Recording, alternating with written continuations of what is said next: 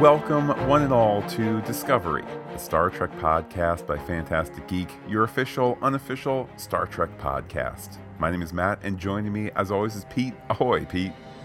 If you want a command, you're going to have to learn to keep your freaky to yourself, even if that's painful. Discovery, a Star Trek podcast by Fantastic Geek, for short treks Q&A, comes to you now via a glitch in the path routing. Pete, just a bit of fleet news before we arrive at this short trek. Indeed, Pete, it is the season of short treks, talking the one that premiered during, though not at, New York Comic Con right now. We'll be back in, 2 days' time to talk about the Season 2, Episode 2 short trek, The Trouble with Edward. And then, Pete, moving to a monthly format in the middle of November and December and January. Interestingly enough, and the whole schedule is out for them, the last of the short treks, January 9th, 2 weeks before the Star Trek Picard premiere date of now January 23rd, finally announced. The short treks have their own tab on CBS All Access, so they're really kind of outside of Discovery. We know there is an animated one. There's two animated ones, so they're lower decks, and then we have the final Picard one as well. So interesting, and not all that's going on over at FantasticGeek.com. Pete, ain't no party like an NYCC party, and on FantasticGeek.com, a near 2-hour podcast adventure covering everything that we did at New York Comic Con this past weekend, including some more Star Trek coverage. I'm talking some Picard stuff. I'm talking to Alex Kurtzman, and I'm talking outside of New York Comic Con, seeing the one, the only William Shatner. Yes, we had the opportunity to screen Star Trek II, The Wrath of Khan, and then William Shatner spoke afterward, and then a little meet and greet, and he even answered my question. So all of that over on the Pop Culture Podcast, which of course you can get on Apple Podcasts, other podcast providers, and always FantasticGeek.com. But now for our mission briefing. Spock steps into a transporter booth meditatively and anticipates being beamed aboard the USS Enterprise for the first time, the slightest smile on his face. Heavy on the Spock stuff, by the way, Pete. We have close up on the badge. We have backlit, natural-looking, Vulcan ears. We have plenty of views of the old haircut, etc. And receiving him is, Pete, what is officially, unquestionably, on the data pad as First Commander Una. There she is. She sees Spock arriving a little bit with that Nimoy Cage era yelling. Yes, it was an excellent touch there. No need to shout. She's dictating the memo as he materializes, and suddenly there has been a passage of 37 seconds and not one question. She expects a science officer to barrage her to the point of annoyance, and he has until they reach the turbo lift to do that.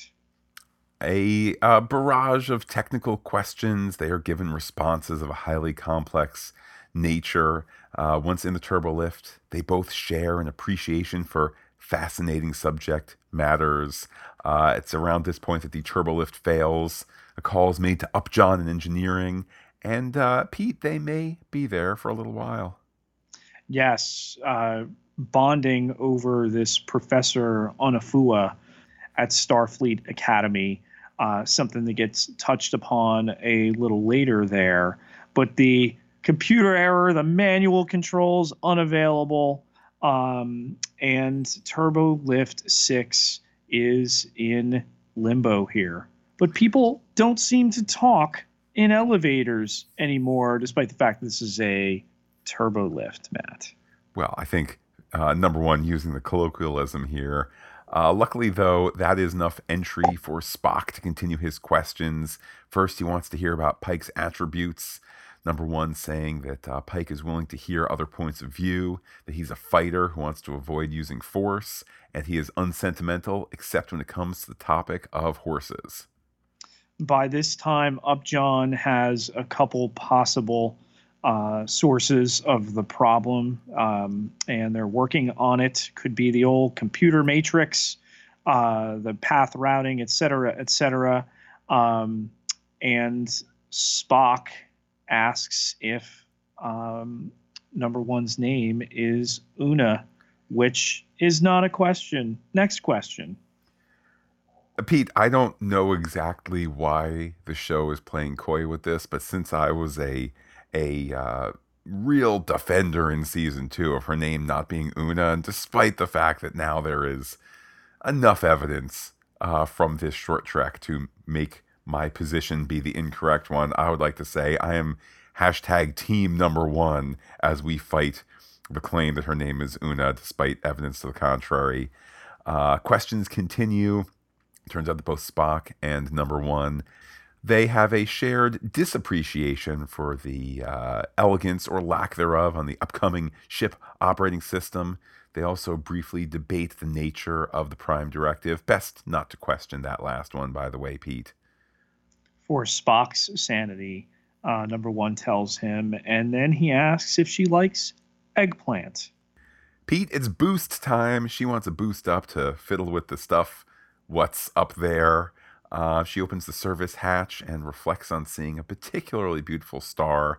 Then she presses the wrong conduit thingy and shocks both of them down to the floor. The lights are flickering, some sparks falling on them, and it's quite a moment. Yes, and we learn as they come to from Upjohn that Lieutenant Amin, who we saw aboard the Enterprise in Discovery, is going to rappel from Deck 9. They just can't seem to find the belaying rig right now. But Spock has run out of questions, which leads number one to ask him if he was smiling when he came aboard. As we saw in Discovery Season 2, Ethan Peck knows how to do great things with little performances. That's the nature of Spock, to tone down that performance. To see him stonily admit to it happening once and says that it won't happen again, you see all the preceding years, all the conflict, all the frustration that he's experienced as a half human, half Vulcan person. It's all there in that brief moment, and done so subtly so. It was really well done, and the tone of Red Angel Spock emerged for just those couple of lines. But number one talks him back from this, that the strength of a crew is in its diversity. He's just got to avoid perceptions, especially if his goal is command, because no one endures on Afua to sling a tricorder for the rest of their lives. The big message here is that she has no problem with him being himself, but a future commander needs to keep his freaky to himself. But what's her freaky? With that, Pete, she starts to sing, and quite a moment there for the character, certainly, the music going with her. And Spock studies her, seemingly judging her, pauses, and then what do we get from Mr. Spock? He sings in response, and then they both laugh. But Lieutenant Amin is here, and this has to be forgotten. We're going to zip our uniforms back up. An order on his honor as a Starfleet officer never to repeat this, which he swears he will oblige by. They start to rappel out, and then time moves forward on Pike's bridge. That's right, Pete. Pike is there. Spock finally steps on board on this, his first day. He takes his station. Pike notices him, and Pete, it seems number one doesn't totally know this guy's name. What's his name? Quick, check the pad. Yeah, she needs to look it up, of course, and really sells the idea that, this guy would ever betray me. I don't even know who he is. Pike orders Spock at ease, which great line here. It's not his strong suit. And then as they look out on their intervening years between running into Discovery, asks if Vulcans tend to experience awe, which Spock tells us they keep to themselves.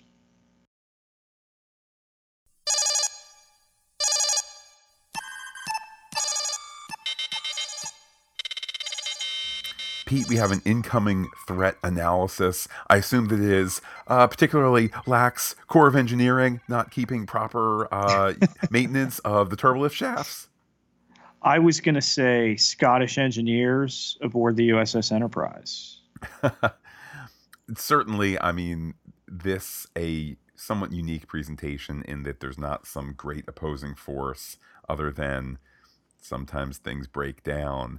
But it serves as conflict enough in that these two characters are forced into close quarters long enough to interact, and when the story has done what it needed to do, things move on. I don't think we can say that Upjohn is either incompetent or intentionally sabotaging. Did find it interesting that they went with a Scottish woman here. Matt, the Enterprise War, does this lady get checked? Pete, a joke is made in the Enterprise War about the revolving door of engineers. The main chief engineer for all but the entire novel is Galajin. I honestly can't remember if Upjohn is referenced towards the beginning, in part because the story has a prologue section that takes place when Pike is a teenager. But she certainly is not there for the main thrust of the Enterprise War. Well, no wonder here that we don't see this particular engineer a little bit later. The other threat, Matt, I would throw out there is the turbo lift and the still largely unexplained turbo lift system. Granted, they're going for visual panache rather than the practicality of, the way we've imagined for years the turbo lifts would work. I mean, the massive gaps of open space just don't seem physically possible. I want to imagine the tracks would more so unfold and fold in the direction they essentially need to go in such an environment. Yeah, I kind of reject what the show has shown in terms of that portion of the ship's interior, but it appears on screen, so, whatever. I don't need to accept every last thing to be able to enjoy these stories fully.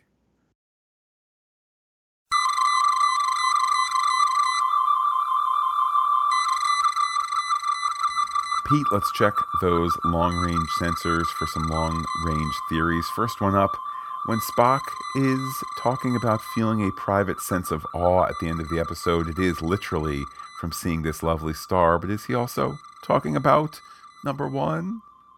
I picked up on a little bit of the old sexual tension as well.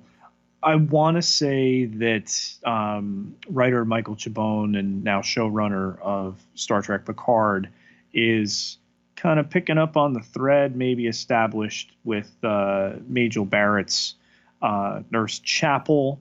Perhaps there was a dalliance, definitely kindred minds with the computer-esque number one. I didn't have a problem with it, and the bond that they've had here, Spock still fully coming to grips with his logic from what we understand of Discovery, worked for me. Add to that the fact that, of course, Spock in the cage shows more emotion because they hadn't nailed down the character. Further, part of the reason that they hadn't nailed down the character was because the cool, calm, logical one was number one, and Spock was weird alien who will be further developed later on. And looks like the devil. And looks like the devil. In fact, we'll even paint him red. Wait, no, the South will not watch the show then because whatever. And I don't say this to be humorous. This was a legit concern. Or, Pete, that red makeup on black and white televisions will make people think he has a hue to his skin that is not suitable for one of the three main leads in a show in 1966. Ack. Um, but all of this works with where Spock ends up, but we are at a time, or we are hearkening back to a time where some of the things that we most associate with Spock actually were number one attributes, and it's stuff that got stripped from her character when she was removed in the in preparation for the second pilot. So it's interesting to see them so similar here, because that's, there's number one DNA in Spock from from the Kirk episodes forward. So at New York Comic Con on Saturday, the Picard panel, perhaps the most controversial thing talked about, was when director of the first three episodes, Hanali Culpepper, said that Next Gen was always her Trek, that original series Trek was kind of campy.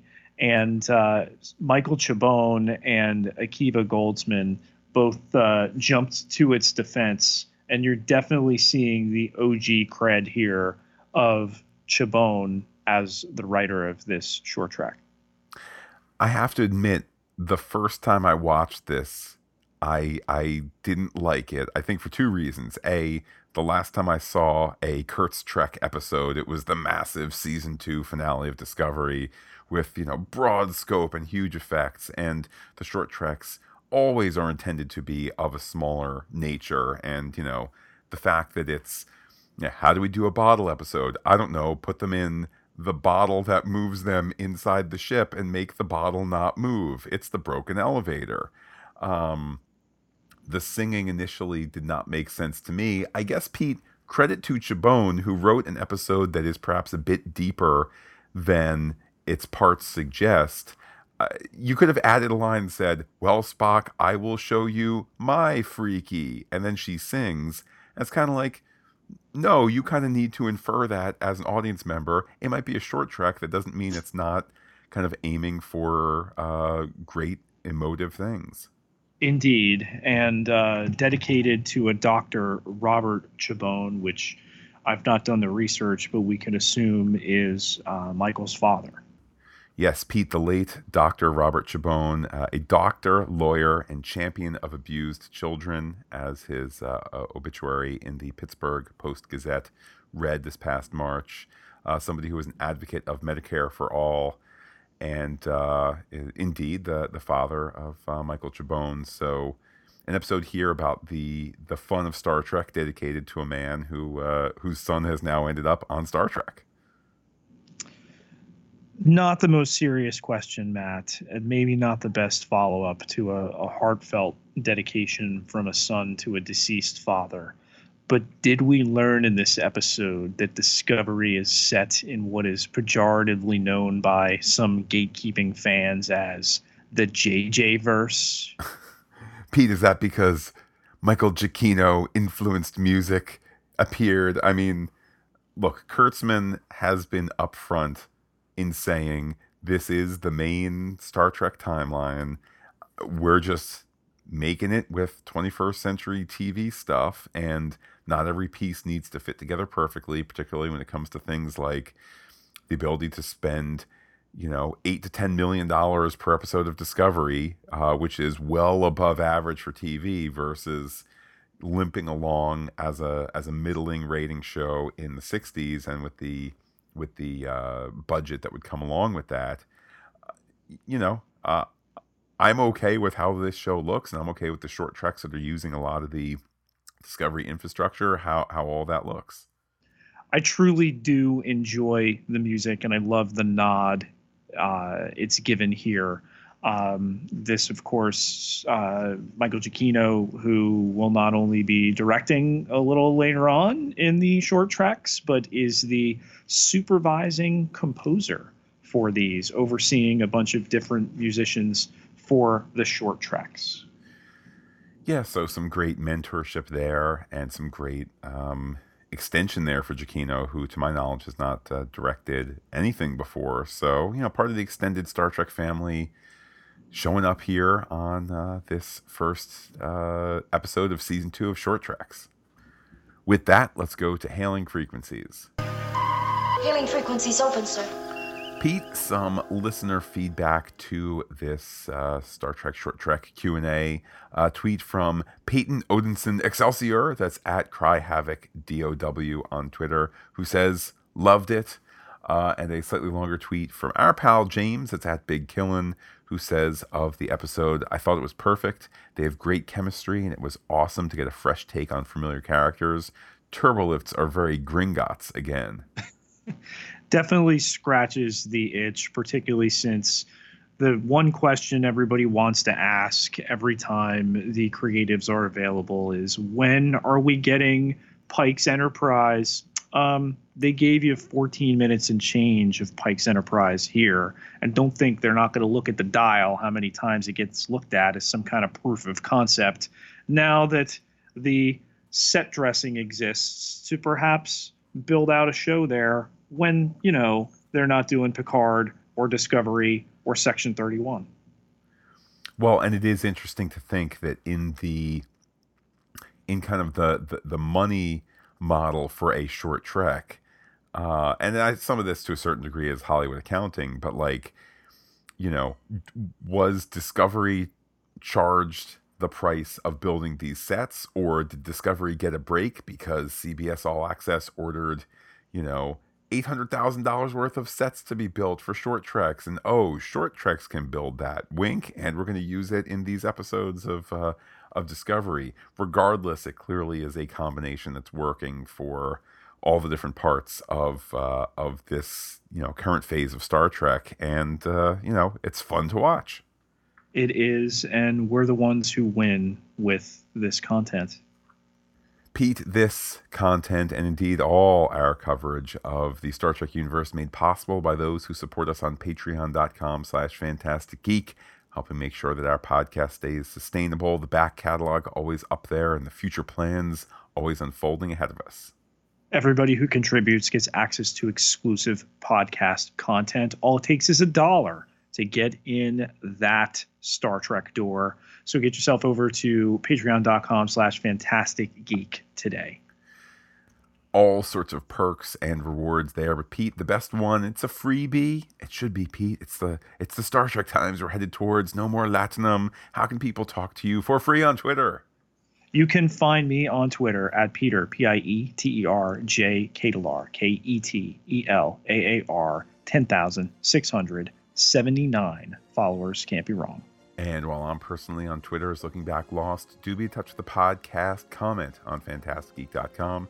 Check us out on Twitter, Instagram, Gmail, where we are Fantastic Geek as well. But wait, Pete, there's more. Facebook.com/FantasticGeek, all one word with the PH. Like it today. Well, Pete, we will be back in just a few days to talk the next short trek. With that, I will say adios to all our listeners and give you the final word. I am the very model of a model major general.